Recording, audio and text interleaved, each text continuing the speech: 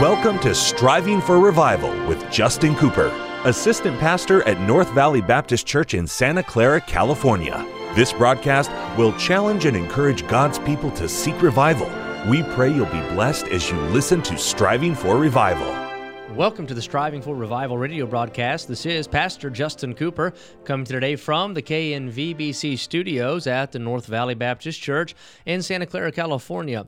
My, what a privilege it is to have you join me for the broadcast today, and what an honor is mine to take the King James Bible and to share with you some eternal truth from the very Word of God. Today we're going to be transitioning into chapter number 4 from chapter 3 in the book of 1 John. We did approximately, 10 to 11 Bible studies, I believe, in 1 John chapter 3, and now I'm looking forward to digging into this second to the last chapter, chapter number 4 of the book of 1 John. Now, if you've missed any of these studies, you can go back and listen via our podcast. Just wherever it is where you get your podcast normally, you'll find us there. Go to wherever it is you get your podcast, type in Striving for Revival, and then subscribe. Now, that's a free thing, but you subscribe, and it gives you access to the archived studies. We've gone through much of the New Testament, verse by verse, and that way you can get everything that we've given out, and you can stay up to date with us. And if you have heard it already, you can go back and re-listen, and maybe it'll help you as you try to take notes and use the information that we give as you prepare lessons for your class or your church or your family, and I pray that you'll do that. I sure enjoy studying the Bible with you, and I'm honored that you take time out of your day to make this broadcast a part of your daily routine, your schedule, and I'm praying God will help us grow together as we grow in the knowledge of His Word. That's what we want, to strengthen our stand, to strengthen our spirit, to strengthen our soul. We want to strengthen our walk with God, and I tell you how you do that, through the Scripture. And that's why the Apostle Paul wrote to Timothy over and over again. He tells us, he said, take heed. He said, I want you to study to show thyself approved unto God. Read your Bible. Give attendance. Pay attention to exhortation. He said, doctrine, to reading, these different things. We study, and it helps us grow in grace. Let's begin looking now together at verse of number 1 of chapter 4. And my Bible before me is an old Schofield study Bible, and it heads this chapter, the family and the world. The family and the world. What he's talking about is the Christian and the relationship here to the world. All right, so let's read verse number 1. Beloved, believe not every spirit.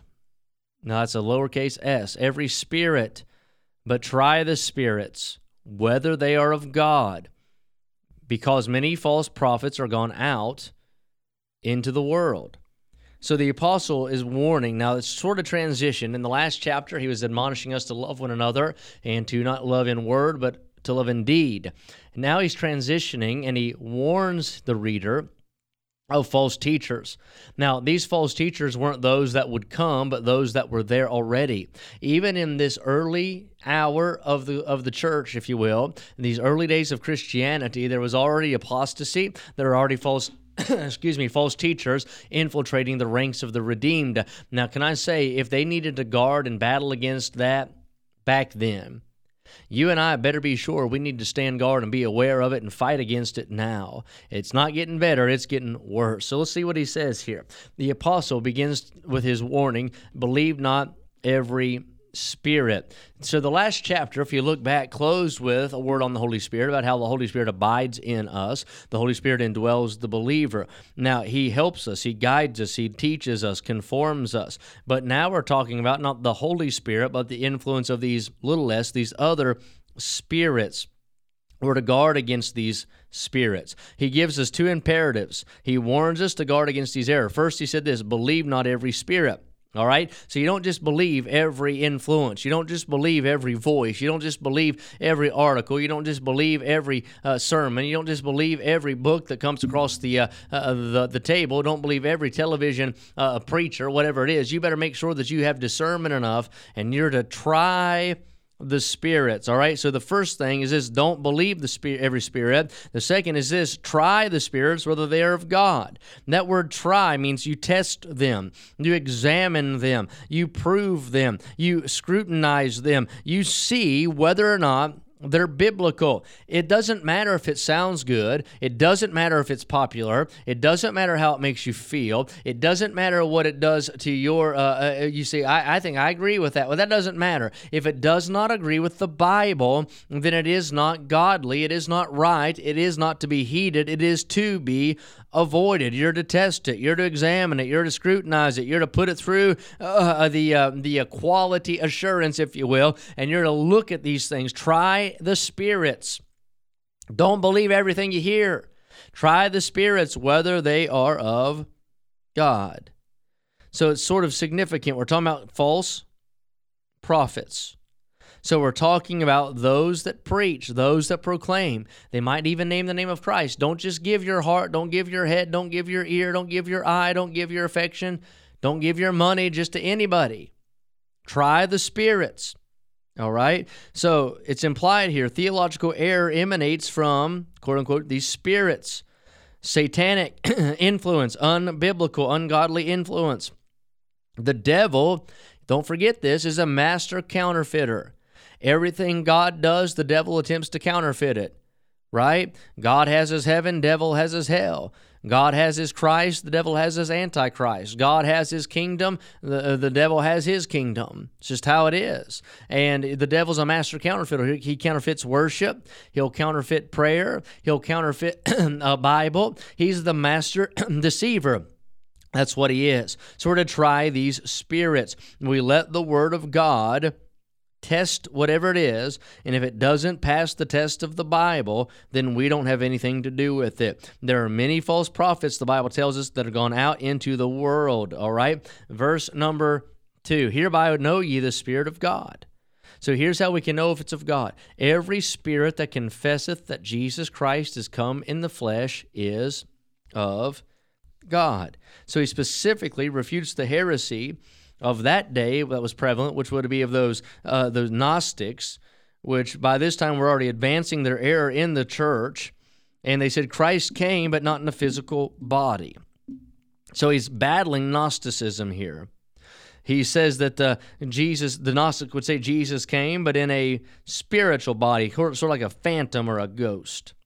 In other words, they thought Jesus was not really the Christ, not the God-man. They claimed that Christ had come in some mystical spiritual fashion, so they denied the incarnation of Jesus as being the God-man. The Word became, what's it say, flesh, and he dwelt among us. But this crowd would not say he came in the flesh. That's anti-biblical. You say, well, how'd they amass a following? Because people don't know their Bible.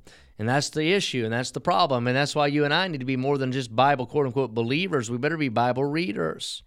I tell you, every false cult would go out of business. Every cult would go out of business tomorrow if folks read their Bible. You wouldn't be a Mormon and read your Bible, or a Jehovah's Witness and read your Bible. You won't attend the Mass every Sunday if you're reading your Bible. You won't believe in baptizing babies into church membership if you read your Bible. So if you read your Bible, if you're familiar with Scripture, it can help put an end to all of this foolishness, all of this false doctrine that permeates the world. And this is what he's saying. He said, these spirits that say Jesus didn't come in the flesh, he said, that's not of God. We know Jesus came in the flesh. And John even says, which we've beheld, which we've touched, which we've handled of the word of life. He was there. He saw Jesus. He knows what Jesus did. He heard what Jesus said. And Jesus Christ is Emmanuel, God with us, God manifested in the flesh. Amen. Let's read the rest of the verse. And this is that, and every spirit that confesseth not that Jesus Christ has come in the flesh is not of God.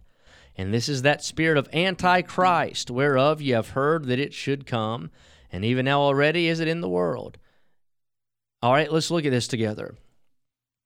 Verse number 3, he's saying the spirit of Antichrist. The apostle is not writing in an eschatological sense. That's what we're talking about. He's not talking about the Antichrist, but he's saying it is an Antichrist heresy, a falsehood that goes against the Bible.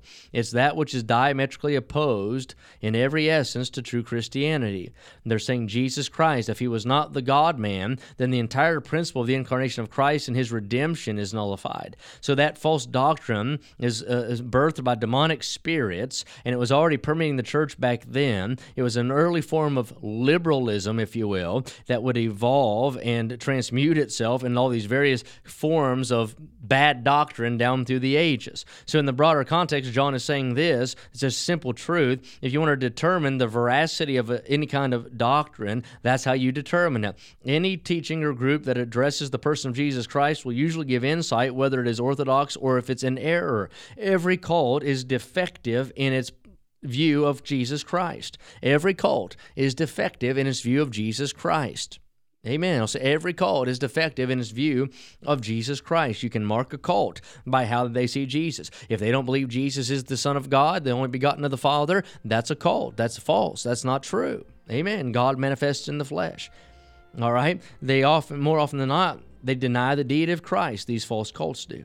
However, John's confronting here, I'll say it again, Gnosticism, that heresy that denied the incarnation of Christ. Satan will do anything he can do to downgrade and denigrate the Son of God. All right, those are the first 3 verses of 1 John chapter 4. Make sure you join us next time as we look into verse number 4. And until then, pray for revival. Thank you for joining us today for Striving for Revival with Justin Cooper, Assistant Pastor at North Valley Baptist Church in Santa Clara, California. Listen at this time every weekday as we strive for revival.